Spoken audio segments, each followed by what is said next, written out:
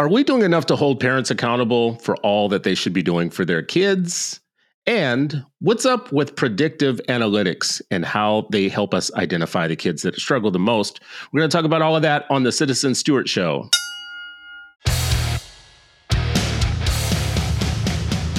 Welcome to the Citizen Stewart Show, a podcast about education in America, where we dive deep into the top headlines and add new perspectives about our schools and our democracy.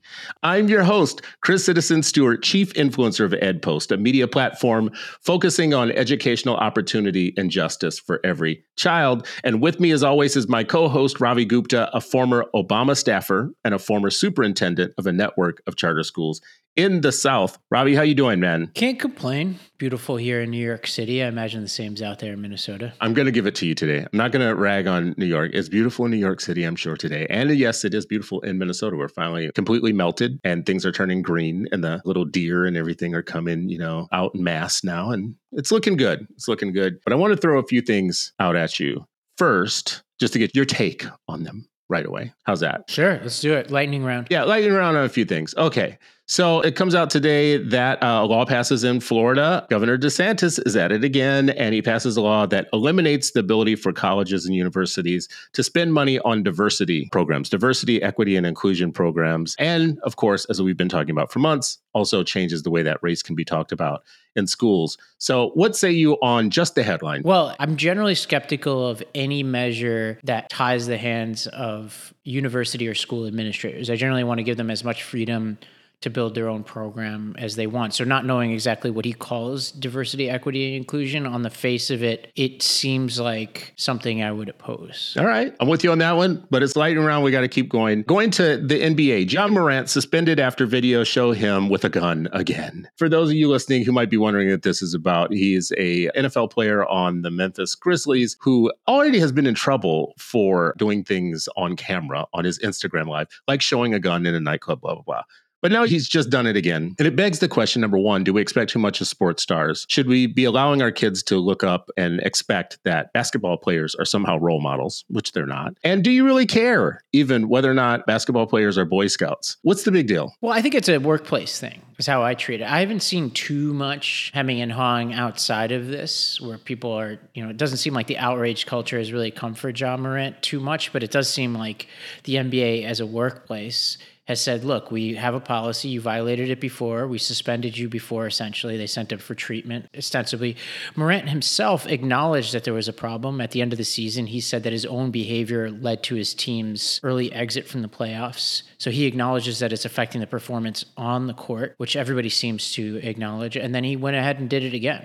So both from his own standard and from the standard of the workplace, he seems to have crossed the line, and he should accept the consequences. In other sports, in the NFL, they suspend people for a whole season for gambling on things that aren't even related to the games that they're playing. Like if you just gamble on somebody else's game, they'll suspend you for a whole year. This guy, meanwhile, was brandishing a gun again after he and everybody else acknowledged it was wrong. Well, stop there, Ravi. Stop there for a second. What was wrong about showing a gun in a video on Instagram? Well, I think this is the question of the NBA itself and Morant both acknowledge that they are, in fact, role models. Now, I could have my own opinion about whether NBA players should be role models or not, but that is their premise. And the minute you accept that premise and you accept the rule and you break it repeatedly now at this point, even after acknowledging that you agree with the rule, that to me means that you should accept the consequences of what comes next. And I can't, by fiat, nor could you, decide who kids look up to or not. And Morant is one of the most popular NBA players.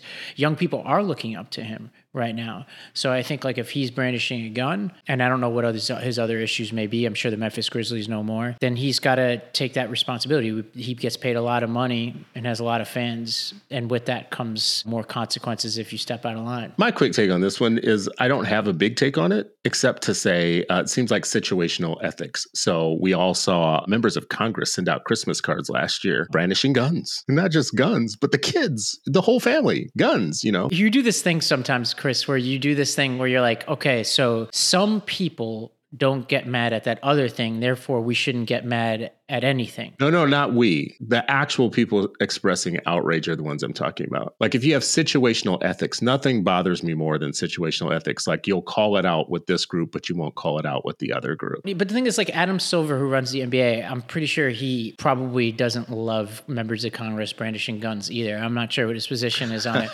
So I'm not sure he's got an issue here. And largely he's the decision maker here. And, the same is true of the NFL Players Association. These are largely liberal groups who probably don't love gun culture, generally speaking. This one will take you way out of your comfort zone. So Ebony K. Williams, who is known to many in the juggernaut of social media and of Real Housewives fame, actually sparked a big-ass debate because she was asked, should Black women date bus drivers and date below their educational status? And she said, no, I'm sick of mediocrity. She said, I'm sick of treating people who get C grades as if they're excellent and they're not. And I think bus drivers, make good mates if they own the bus. And that's it. And she's like, I don't know why I should have to lower my standards. And she's just like, we should raise all of our standards. We should stop being mediocre about our expectations of life and things like that. So it sparked a debate around, can a bus driver be a good person? Are they not exceptional just because they drive a bus type of thing? And this became a big issue on social media. Well, everybody's entitled to their own standards. Obviously, when she universalizes it's a little different, but there's a whole language out there and discussion around credit scores and like credit score being like the most important thing you should ask somebody on a date, et cetera. And I don't see a problem with that. Like, I think it's transactional. You don't? I mean, look, like people are entitled to ask you anything about you that matters to them. And if somebody values that, like that level of transparency and honesty is actually really important in a relationship, because if you think about what couples fight about, money is really high on the list. And so if you don't think about money the same way, and if somebody's a little bit more loose and taking, more risky behavior than you're comfortable with, then that's probably an important thing for you to know on the front end. Now, I would say that bus drivers, I think, are really important to society. I think especially school bus drivers have one of the hardest jobs in the educational system, because they not only have to drive a bus, which is not easy, but they often have to drive a bus being the only adult supervising a bunch of kids. So you basically have to have the classroom management skills of a teacher while also driving a bus, incredibly unsafe situation. So I have a lot of respect for bus drivers. I think that we should really hold them up as educators and key members of the educational system. So I don't love the shot at bus drivers, but she's entitled to have her own standards. And whether I agree with it or not, I think honesty is always better than pretending like you're more egalitarian than you are. But what do you think? I think she's tapping into what should be considered a high value man. And she's talking a lot about like what women really want from a man and what a man should be and what makes a man high value. And a lot of that relates to income and status and education. I mean, listen, I saw something yesterday about this high value male thing in the manosphere. And there's literally a group of people that are preaching to be a high value male, don't form a family early, get a vasectomy in your 20s is on their list of things on the road to becoming a high value male. If you focus exclusively on getting ripped, making money, all that stuff, eventually by 30 or 31, you will be the highest of high value males. If you've had no kids, you haven't formed a family, if you work out every day, if you read the Stoics, and if you focus on money. I think this stuff can go to the extreme, but I think it's correcting for also something that was not great. I think the idea that people are trying to get healthy, they're trying to get their finances in order, they're trying to delay any life-altering decisions until they're more mature. Like, yes, there's like an extreme to it all, but I think by and large, I'm okay with the trend, even if it's a little bit icky to see it in practice. All things being equal, if I talk to a 22-year-old who's like, hey, I want to wait till I'm 30 to have kids, I'd be like, I don't know anything about you, but probably statistically, that's not a bad idea. Well, I hope my 32-year-old is not listening to this. Man, if you're listening to this right now, I want some grandchildren. Knock it off. Don't listen to Ravi. Let's move on to the next topic of this discussion here, because Ravi is like actively ruining my chances of getting grandchildren here. I'm sorry. Listen, a lot of what we talk about in Ed World, and I want to talk about this here today as one of our first kind of topics, is around parents. And we have seen Parents' Bill of Rights offered by both political parties nationally. There's been a Republican version of the Parents' Bill of Rights, and there's been a Democratic version of the Parents' Bill of Rights. There's all this talk around parents where we lionize them, we valorize them, we elevate them politically to the point where it damn near seems like they're all saints and they can do no wrong. I think that's important for one reason, which is parents are the first teacher in the lives of children. They're the main guardian of their children when they do their jobs. They're the main guardian of their children. And society always has and should always have a special outlook about parents, the people who are raising the next civilization. Barring Ravi's previous conversations that he has had on this show about like childless people being so oppressed by parents, I do think that parents deserve a special role within the workplace, within society, because they are doing an important job, not to the extreme. But that raises a different question, though. Does anybody ever talk about the parents' bill of responsibilities and what society does when parents actually are not living up to their responsibility of the parents? We give all of this gas to them to like jack them up, to be on this pedestal. And at the same time, do we ever say, you must do your job and you must do your job well? And if you don't, society is going to step in. And at what point do we do this? What made me think about this is there's this New York Post article called "Why is Our Society So Lenient Towards Parents Who Mistreat Their Kids?" And in it, it talks about how in the cases of real harm being done to children, that parents get away with harm done to kids in a way that a non-parent doing the same thing to a kid would never get away with it, including, and trigger warning here, including when children die at the hands of their parents or they're abused to the extreme. An average person doing that to a child would be sent away forever. But a parent oftentimes can sidestep any serious kind of consequence. And in many cases, it's because we're thinking there's a cultural reason that they did it, or losing your child is enough of a punishment itself that you have to live with. So there's no need for further punishment. In this article, it talks about Jalissa Baddies and Zamir Perkins, who left in homes to be killed by their parents despite clear signs of unspeakable abuse. Instances like these demonstrate the consequences of excusing parental maltreatment. Non-parents receive significantly higher sentences for child maltreatment compared to parents, indicating a disparity in the sentencing. Lower sentences for parents are attributed to expressions of remorse and the belief that parental loss is punishment enough, along with the fear of breaking up families and the difficulties in making children testify against their own family members. Well, Chris, why do you care about this? Why is this a big deal? I don't think it's just about these extreme cases where kids are being done harm. I do think it's about the question that leads this article, why is our society so lenient towards parents who mistreat their kids, could easily be read, why are we so lenient about parents just not doing their jobs, period, in many ways to make things happen for kids. So, Ravi, let's start there. Well, I did click through the New York Post article because they cite this report from Minnesota that's called Minnesota Child Fatalities and Maltreatment. It looked at 88 child maltreatment fatalities between 2014 and 2022. And it found that, quote, the average sentence for non-parents is substantially higher than for parents, with a difference of about 82.1 months. And it goes through some really egregious cases. 5-month-old Aaliyah Goodwin was smothered to death following 8 reports to Child Protection over 7 years, documenting that both parents were chronologically incapacitated by drugs and unable to take care of her and her older siblings. They talk about Tavion Davis and his siblings who were sexually assaulted by 4 family members, beaten with hammers and belts, burned with boiling water, deprived of food and sleep as a form of punishment. He was locked in the garage overnight in sub-zero temperatures and froze to death. You can go through the list. This is a really good report. It's a really sad report. And to me, it gets to 2 things. One is something I mentioned previously on this podcast when we had Adam on, when, if you remember, during that discussion, I was like, look, like I'm all for more parent freedom, but we have to acknowledge that there are negligent and malicious parents out there. And this gets to the ESA debate. If you're just handing them money without any strings attached, that could be a drug addict. That could be somebody who's malicious, just because like parents are distributed in the population like everybody else. There are good parents, there are bad parents, right? And so we can both say, hey, parenting and having children is something that we hold up as a society, but we could still hold them accountable. I love the way you said we need to talk about not just parents' rights, but parent responsibilities. But 2 is just that I think this is a hard conversation. And I think it's wrapped up in a lot of different things.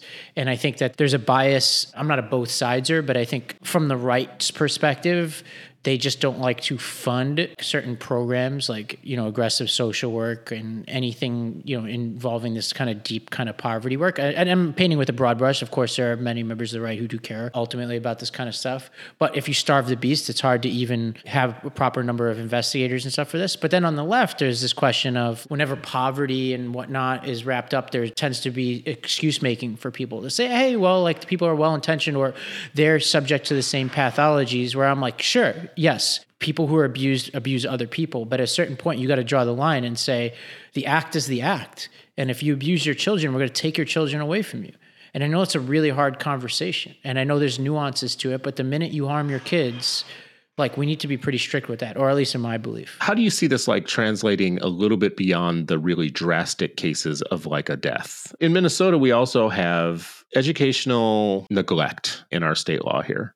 So a parent actually could be in legal trouble for educational neglect. And that's not so drastic as a death or a beating or something that's like really that far beyond. And once we start getting in that territory, I think we start losing people. Everyone can agree that beating children or hurting children that way is bad, but I don't know that all of us can agree that a parent should be responsible for the basics, even in education or getting their kids to school on time, making sure that their kids are educationally progressing and healthy.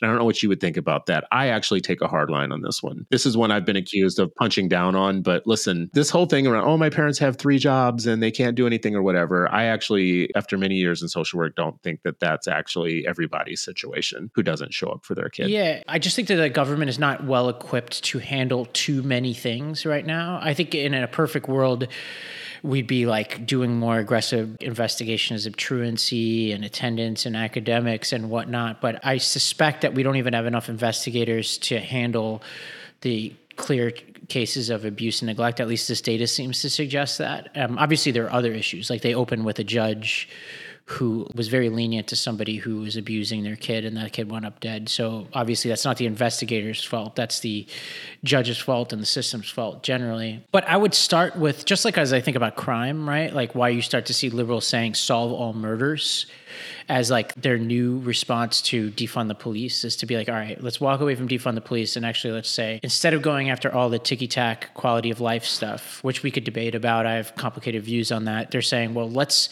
solve murders because we're solving fewer murders than we ever have before. So that's how I'd feel about the child protective services, which is let's devote everything we've got to make sure no kid with any warning signs gets murdered by their parent. Like obviously if there's just a totally unpredictable act, there's only so much you could do to prevent that. But to the extent that there is a pattern of abuse, we should be pretty aggressive in taking that kid away from their parent. And I know this is a hard conversation. I dealt with this in the South. There was every excuse thrown at me in the book where people would say, it's the South, people are more comfortable hitting their parents or whatever. Hitting their kids. Hitting their kids. I said this at every orientation and I backed it up 100% of the time. I said, if you tell me you're going to hit your kids, if I have any reason to think you hit your kids, without exception, no matter how close I am to you, I'm calling Child Protective Services. This is not my call to make. And I read them the law and I tell them, look, like this is not a nuance. You're going to hate me for it. You're going to want to pull your kids out of the school, which has happened. And it's a very tough call to make. Teachers are in a really tough position on this because they know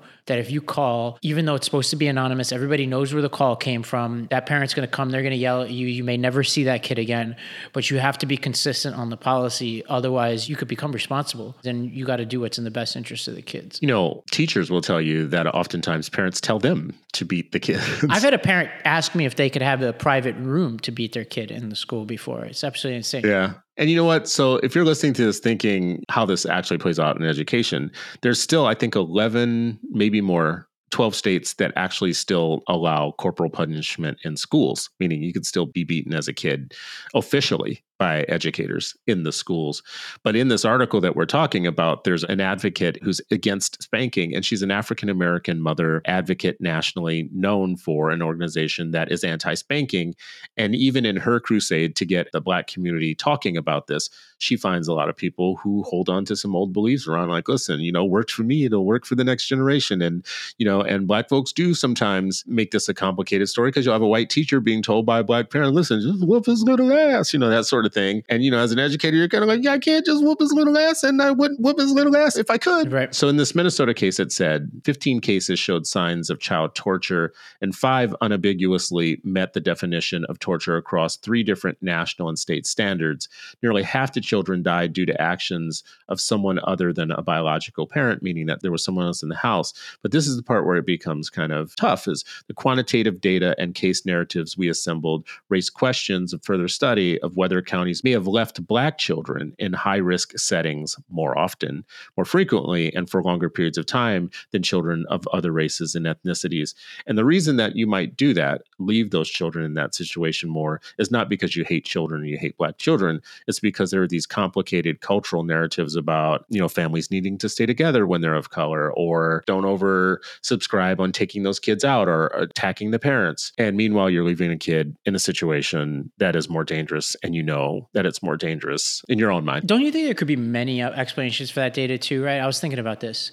So if you're like a white liberal, like you're the person who's susceptible to, well, you don't understand what happens in our community, and you're going to be like a little bit distant on that. Another explanation for that could also be that if you're not Black, you don't look at a Black kid with the same empathy as somebody who's Black. Those two things could coexist, right? And you don't even have malice. There's study after study that shows this. Like the more somebody is like you, the more empathy you're going to show. So maybe both of those things are happening. Like the white liberals might be afraid to wade in because they don't want to be accused of like wading into some culture that they don't understand. And then you have like people who are not liberal who are just not seeing the kids for their humanity. I think you hit the nail on the head when it comes to government can't do everything. And these systems are overworked. These social workers oftentimes have too big of caseloads. And in New York, actually, I've seen a couple of cases over the years that were incredibly bad, just terrible cases. And you have to ask yourself, like, what kind of social worker would miss that? And then you go and look and you find out it's a social worker with a caseload of a gazillion. And they've got too many families that they're trying to watch out for things on. And some of their families they haven't seen in like a year or two or more longer. Meanwhile, that kid was walking into a school every day where the teachers were recognizing things like a bruise here and there or a story that doesn't add up. And then who they report it to? They report it to another system that is overworked and overburdened and doesn't have enough people and staff. So government can't do all things. I think this strikes out as state laws should be clear as possible. They should be as protective as children as possible. They should make clear to all of their systems and their systems actors, like we were all mandated reporters at one point in our life, depending on the different systems that we worked in. There's got to be like some effort put into all of that. And at the end of the day, though, this is where I was driving this conversation, is we don't actually expect enough of parents themselves to be good parents, to be good actors, to be good guardians of children and children's best behavior. And that includes beyond just keeping them physically safe and making sure that they have food and all that type of stuff. It also translates into other things about their development as human beings, right? And someone's going to listen to this. They're definitely going to hear it as punching down. Not everybody can do everything. Families are in such different situations. And I'm sure you had parents at your school that were at all different levels of their ability or their capability. And I bet at all those levels, there was more that they could have been on the hook for than what they were doing, right? Yeah, and it happens. I had this happen to my mom. My own school called Child Protective Services because I got in a fight with my brother. He kicked my ass. He was older brother. And I went to school and this is such a shameful story, but I was in middle school. I then I don't know what I said, but I was so pissed off at my mom for not doing anything to protect me from my brother that I didn't say my mom abused me or anything like that, but I certainly didn't dispel any notions. And so she had to get dragged over to school and my mom worked 2 jobs. This is just one of 1,000 bad things I did as a kid. And basically we had to have a meeting at the school. There was all these social workers there. And through the conversation, the truth came out. But the thing is, they still were hard on my mom because they're like, yeah, you have this older dude in the house, even if he's the brother. It was bad, I would say. It's tough. And my mom could have done more, but she was raising, 3 kids by herself, working 2 jobs. There's only so much she could do. She can't physically be there in between me and my brother, and that's why I do give parents enough leeway when the intentions are good. There's no malice. They're trying their best. There's a difference between that and locking your kid in a freezer or beating your kid or something. Yeah. What about never reading a book to your kid? Never taking them to the library? But yeah, that's not my business. Well, it's our business. It becomes our business when you have entire cities that can't read, and then everybody blames the schools and the teachers. Well, I guess I'll put it this way. I will encourage them to do so and maybe incentivize them. But I think once you start using the stick of the law, that's not an area I would be comfortable doing that. I get that. Would your brother tell that story the same way that you just told it, by the way? Yeah, he's beat me up a lot. Okay. Yeah, I'm going to tell a story here that hopefully Tommy keeps in, which is I learned the art of asymmetric warfare when I was a kid. So my brother was bigger than me up until when I was about a senior in high school. And then there was the last time we ever fought in our life, and I won that fight. And there's a good reason why that was the last fight we ever had. But throughout my childhood, he used to beat me up all the time. Sometimes I would deserve it. Most often I didn't deserve it. That part he would probably have a problem with. So I started to come up with other ways to get back at him. So one time I took his, when they used to have like the pump hairspray? Yes. So I emptied it out and I put Bacardi rum in the pump hairspray and I just let him use it for weeks and weeks and weeks. And he used it as his hairspray. And then I finally told him about it. And of course, he kicked my ass. But it was just such satisfaction I had just watching him go to school every day. So I just got such a kick out of that. It was part of my ways of just getting back at him, because I couldn't beat him in a fight. Well, anyways, moving on, bygones. I want to talk a little bit about, well, first, let me set the scene for you. It's the year 2054. The federal government plans to nationally implement the Washington, D.C. prototype called Pre-Crime Police Program, which has been operating for 6 years. 3 clairvoyant humans named precogs receive psychic impressions of an impending homicide and offers analyze their visions to determine the location and apprehend the perpetrator before the crime occurs. This system actually is great because it uses the power of technology and everything else to stop crimes before they actually happen. In this particular story, it doesn't end well because one of the cops working on one of the stories gets framed for a future crime that he himself has not committed and doesn't even know the person that he's supposed to do the crime against. Of course, what I'm telling you about right now actually isn't the actual story in this segment we're talking about. This comes from the movie Minority Report, starring Tom Cruise, and it does lead us into the story that we're going to talk about because we're talking about how predictive analytics are being used in some places to determine which kids have a risk in their future of something that is not positive, either dropping out of school or committing crime. We'll start with, though, this is in a publication called The Markup in April called False Alarm, how Wisconsin uses race and income to label students high risk. And administrators at Bradford High School in Kenosha, Wisconsin used the Dropout Early Warning System. Now, does this sound like Minority Report? It's an algorithm that helps you identify students who are at risk of not graduating on time. It's part of the state system called DEWS, DEWS. See, these things sound so like they're real world. It's not actually a movie. It's actually really happening. The DEWS program utilizes historical data, including test scores, disciplinary records, socioeconomic status, and race to predict graduation rates. The only problem is one district that they looked at that took this to heart and went out and started doing home visits that identified the students that were at high risk and got them kind of like involved in programs and everything else. It turns out that the system is not very good at analyzing which students were at risk. And it turns out that the system was wrong often. But how could that be? They had information, they had an algorithm, they had math and science behind them. They had big data, historical data. Like, why wouldn't that be a good thing anyways, to be able to predict?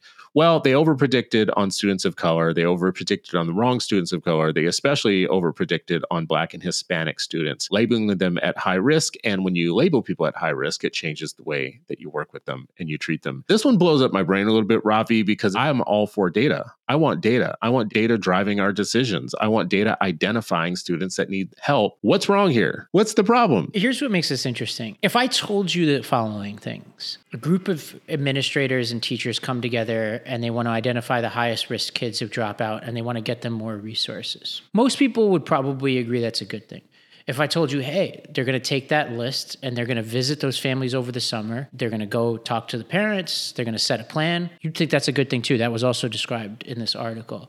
If I told you that they're going to use race as a consideration and say, hey, there's certain marginalized groups that get treated unfairly within the system, and we're going to over-index for giving them more resources and help. A lot of people would like that. I think it's complicated, depending on your view of using race for such things. We start to get in more controversial territory. So if you told you all those things, most people would be like, those are all good things, right? A lot of people would think there was at least 2 or 3 of those are good things. And then when you get the algorithm involved, that's when people start getting uncomfortable. And you're like, well, okay, we're going to make it an algorithm. And I find this to be the fascinating step, not just because the algorithm appears to be faulty, right? So there's like an incompetence part of this, which is like one version of the story is good intentions plus incompetence equals bad outcomes is one version of the story. There's another way, and this article could be read either way, is bad intentions or bias is probably a better way to think about it. Bias plus incompetence equals bad outcomes. I'm not sure which of the two it is. I tend to think that the intentions here seem to be pretty good when you see them visiting families and stuff over the summer. So I'm like, all right, I understand your motivation. I just think that if you're going to use algorithms, you need to express a higher degree of flexibility and willingness to take feedback. And I think the most troubling part of this article, Chris, is one person after another appeared very defensive when being faced with this information. So like, it's one thing if to be like, hey, sorry, we misfired. We really wanted to identify like the most at-risk kids. Here's what we're going to do. We're going to take race out of the equation. We're just going to use this and this, and we're going to refine it. But they seem very defensive, which I think is the most problematic part of this. As like part of your tech brain, though, do you have an idea on why you think it doesn't work? The race thing is, I think, actually like a really tough conversation on this kind of stuff. But I think anytime you're trying to refine your positives and, basically increase the amount of true positives you get, meaning we're going to identify the kids truly at risk, and then also limit the false negatives, right? Mm-hmm. Which means you don't want to have too many kids that you're flagging as at risk that aren't. You have to calibrate that, right? Think of it as cancer detection, right? Like I just, with the big deep dive this week on MRI for cancer detection. And as a doctor was explaining to me last week, the MRI is going to have a high false negative, but it's going to do really well on identifying the actual cancers. And that's like a trade-off you make, right? So if you're somebody in an educational context saying, well, if we're going to sift through all the students and we want to make sure we never miss a kid who's at risk of not graduating, and it means that we have 2x, 3x the amount of kids that are truly at risk, I could see a debate among administrators saying that's a cost that we're willing to bear. Mm-hmm. I think it gets complicated when that 2 to 3x and the excess are oversampled among students of color. One person could say, well, if you're just giving them more resources, what's the harm? Which is hard to read from the article because I think some of the kids don't want that attention, right? So if you're a kid of color and you're like, well, administrators keep talking to me like I'm in some kind of crisis, but I'm not. And then maybe you start to think you are in a crisis. That's bad. But I understand the intention. And I understand like that this is not an exact science. I actually also don't have a problem with using algorithms. I think they're going to be here to stay. But I just think if you're going to use algorithms, you have to exercise some humility around the use of them. And it seems like some of these people don't want to talk about how they're using them, which is no good. Data is such an important part of everything that I believe that is good about education advocacy. Like the things we should advocate should require some basis of knowing. Evidence-based teaching, evidence-based science instruction and reading instruction and math instruction, use of data to drive instruction at given classrooms. So data has this like really unimpeachable place in everything I believe about education. And when we talk about outcomes is the thing that I care about most. So we can argue all we want about everything else involved in education policy. And the only thing I'm ever going to want to know about at the end of your pitch is what are the outcomes? Like, how does this improve student outcomes? So, high school on a riverboat, high school in a roller rink, ESA is for everybody, charter schools all over the place, private schools all over the place, traditional district schools all over the place. Fine. I'll be agnostic about all those things. I'll only be religious about the outcomes. So tell me what the outcomes are. So data has this place, but data spooks people. Number one, there's so many privacy concerns. There's the problem with algorithms actually embedding racially kind of, negative discriminatory factors into algorithms, which we find in big tech anyways. Like, big tech has lots of products where the algorithm is racist kind of until they have a couple years in and they figure out, we've got to adjust this. I'm going to add one thing here because I started this with Minority Report, made it about policing. And, if anybody's confused about, you jumped from policing back to schools and now how does this work out? If you look at a Mark Lieberman article that was in Education Week in November 2020, using student data to identify future criminals, a privacy debacle. There's this case, the Pasco County Sheriff's Office uses academic performance and discipline data from schools, as well as records from the State Department of Children and Families to identify identify at-risk youth who are destined to a life of crime, according to an 82-page Sheriff's Office intelligence document obtained by the Tampa Bay Times. Slightly more than 400 students out of 30,000 in the district's secondary schools are on the list, the Sheriff's Office told us. So the police department has a list of kids that aren't getting the best grades that they have identified, in quotes, at-risk youth who are destined to a life of crime. Well, can I ask you a question about that? Because it does sound problematic to me. Let me frame it like this, and this might not be what's going on. That this is part of a new community policing initiative, and it's a new sheriff who's like, look, we want to work with the community and identify kids who are at risk now so that we can build relationships with them, get them the support that they need before they, actually wind up doing anything. I could see why people still hate that just because it's the police department and like there's all sorts of problems with like the data and trusting people who are in a law enforcement background to do stuff that they're probably not equipped to do. But is it possible that's what's going on? Or are they just literally being like, this is our watch list? I mean, it's hard to know. Like the thing that you're raising right now is the most important thing about this story is transparency, public transparency. I think data should be community owned. And I think the data that's central to studying a community or that's being used for any of the major services should be held in a community data trust.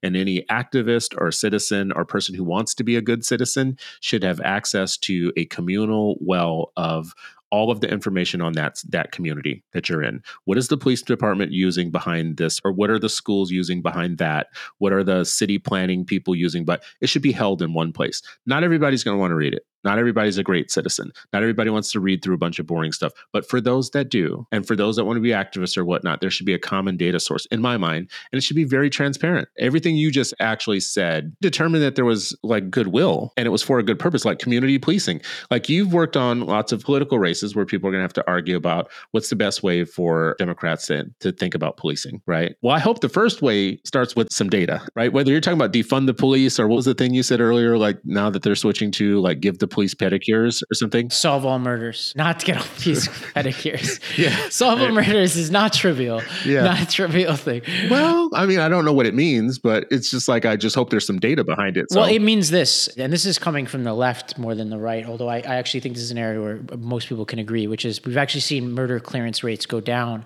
as aggressive quality of life policing in certain respects has gone up. And the theory goes that we're spending so many police resources on drugs and things like that. And then we're taking those resources away from like efforts to get to the bottom of murders. And then therefore people are getting away with more murders. Mm-hmm. And so we need to flip that equation. It's actually an area where I do think that there's an area for significant collaboration between the left and the right if we're doing this right. I mean, that's the opposite of broken windows. Like the broken windows is sweat the small stuff.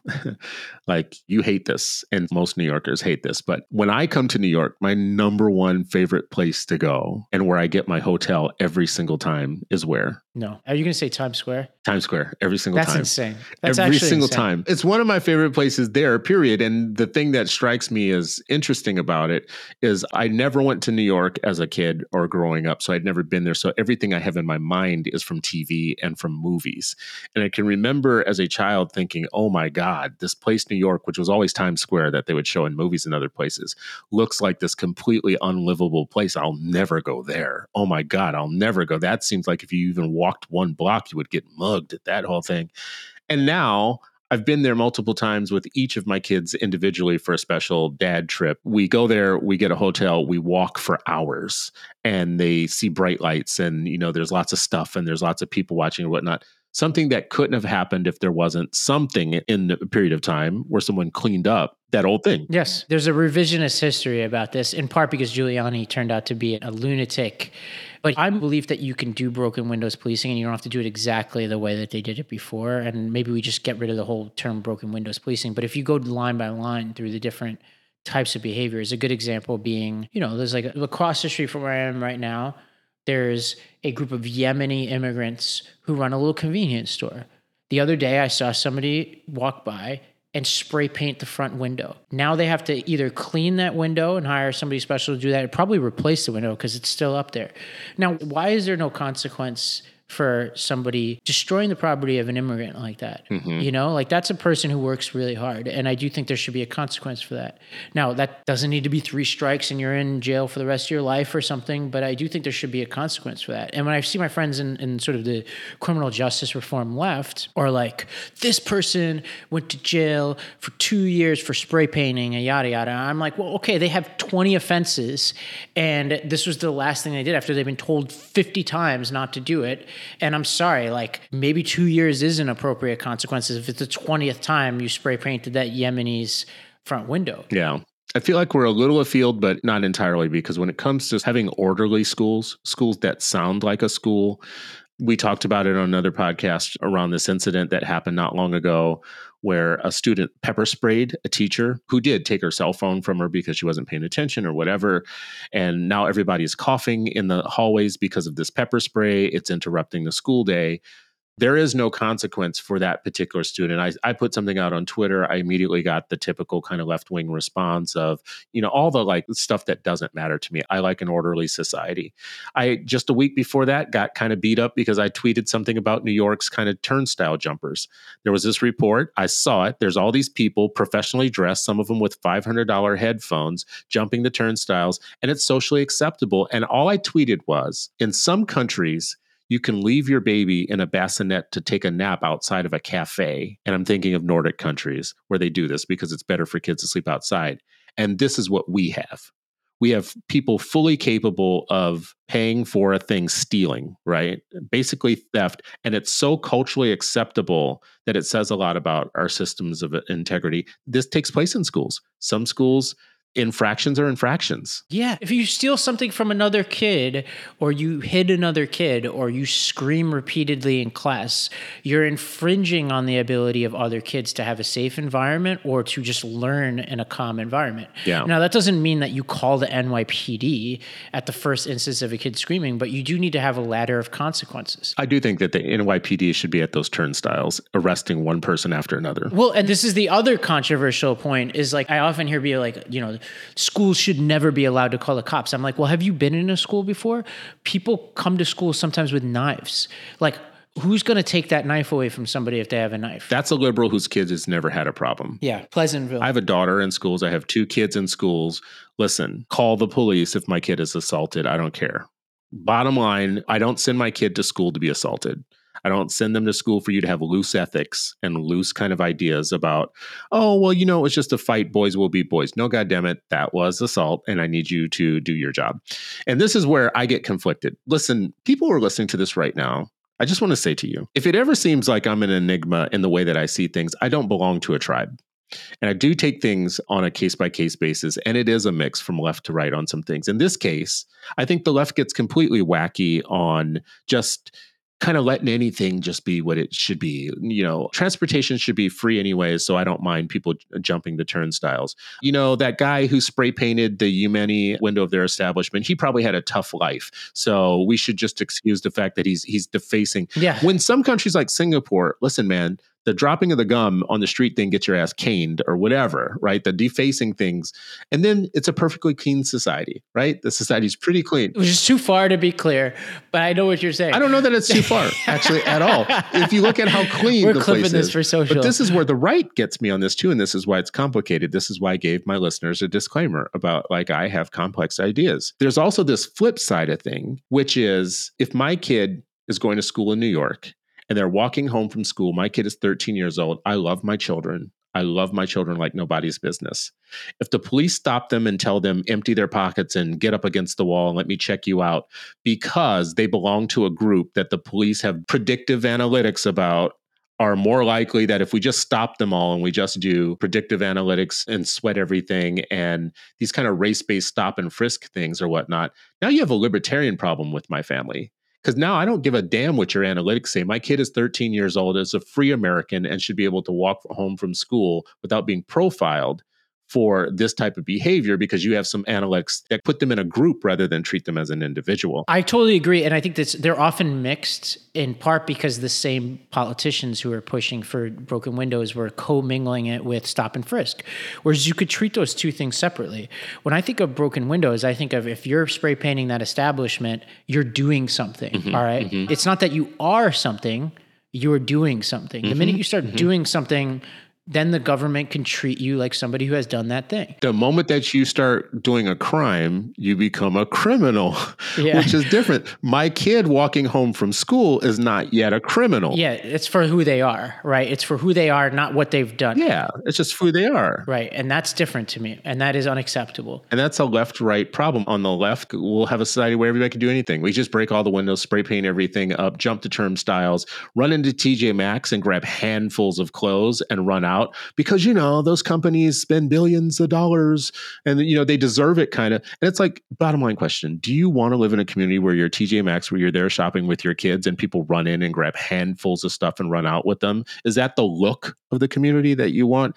On the flip side, though, I don't want police officers who look at my kid and say, hey, you fit the profile, so we should just arrest you anyways. Well, anyways, listen, I think this is a good place to stop with this. This part of the conversation really was about the way that data is important, but how it's being used is not always effective. And it opens up, before we do, I do want to ask you this. I'm literally curious about this. As educationists, we're two people that believe in education, right? How do you think this conversation we just had about the data use, sometimes getting it wrong and whatever, how does that affect our feelings about still the need for assessment data to be able to do interventions in schools? Maybe you're not going to hit it every time, but we still need it. Yeah, and we believe in No Child Left Behind, you and I believe, which means that we like reporting data by subgroup. So it gets very complicated because we do think it's important to report data based on subgroup, including racial subgroup. So that's why I think it's a little complicated. Not just reporting, though. I'll ask you specifically about using it for interventions, too, at the state levels. Yeah, why not? If we just get data and we're not allowed to act on it, why even have the data, right? So that's why I think this is complicated. And I don't think it's as black and white as a lot of people who are bandying this article are. To me, there's so much in just the incompetence part of this than there was in terms of malice. Well, I appreciate that. I think we landed in a good place on it. For once, Ravi and I agree on something. I know, this is great. The centralized purpose of data actually is still going to be important to us. How we use it or whatever is a work in progress. I don't think you should throw it all out, and I don't think you should make it God. But we still need data on how our kids are doing. We really appreciate you all who listen to this show every week. And we would ask that you help us grow the show by sharing it with your friends and family and others. If you haven't subscribed to it already, subscribe to it. Send us some information about what you think is working well about the show and what you think we can do better. Also, send us some topics and some ideas and some questions that you have so that we can cover them here on the show. I'll give you two ways to get that information to us. One, you can call us, and the number to call us is 321-213-9171.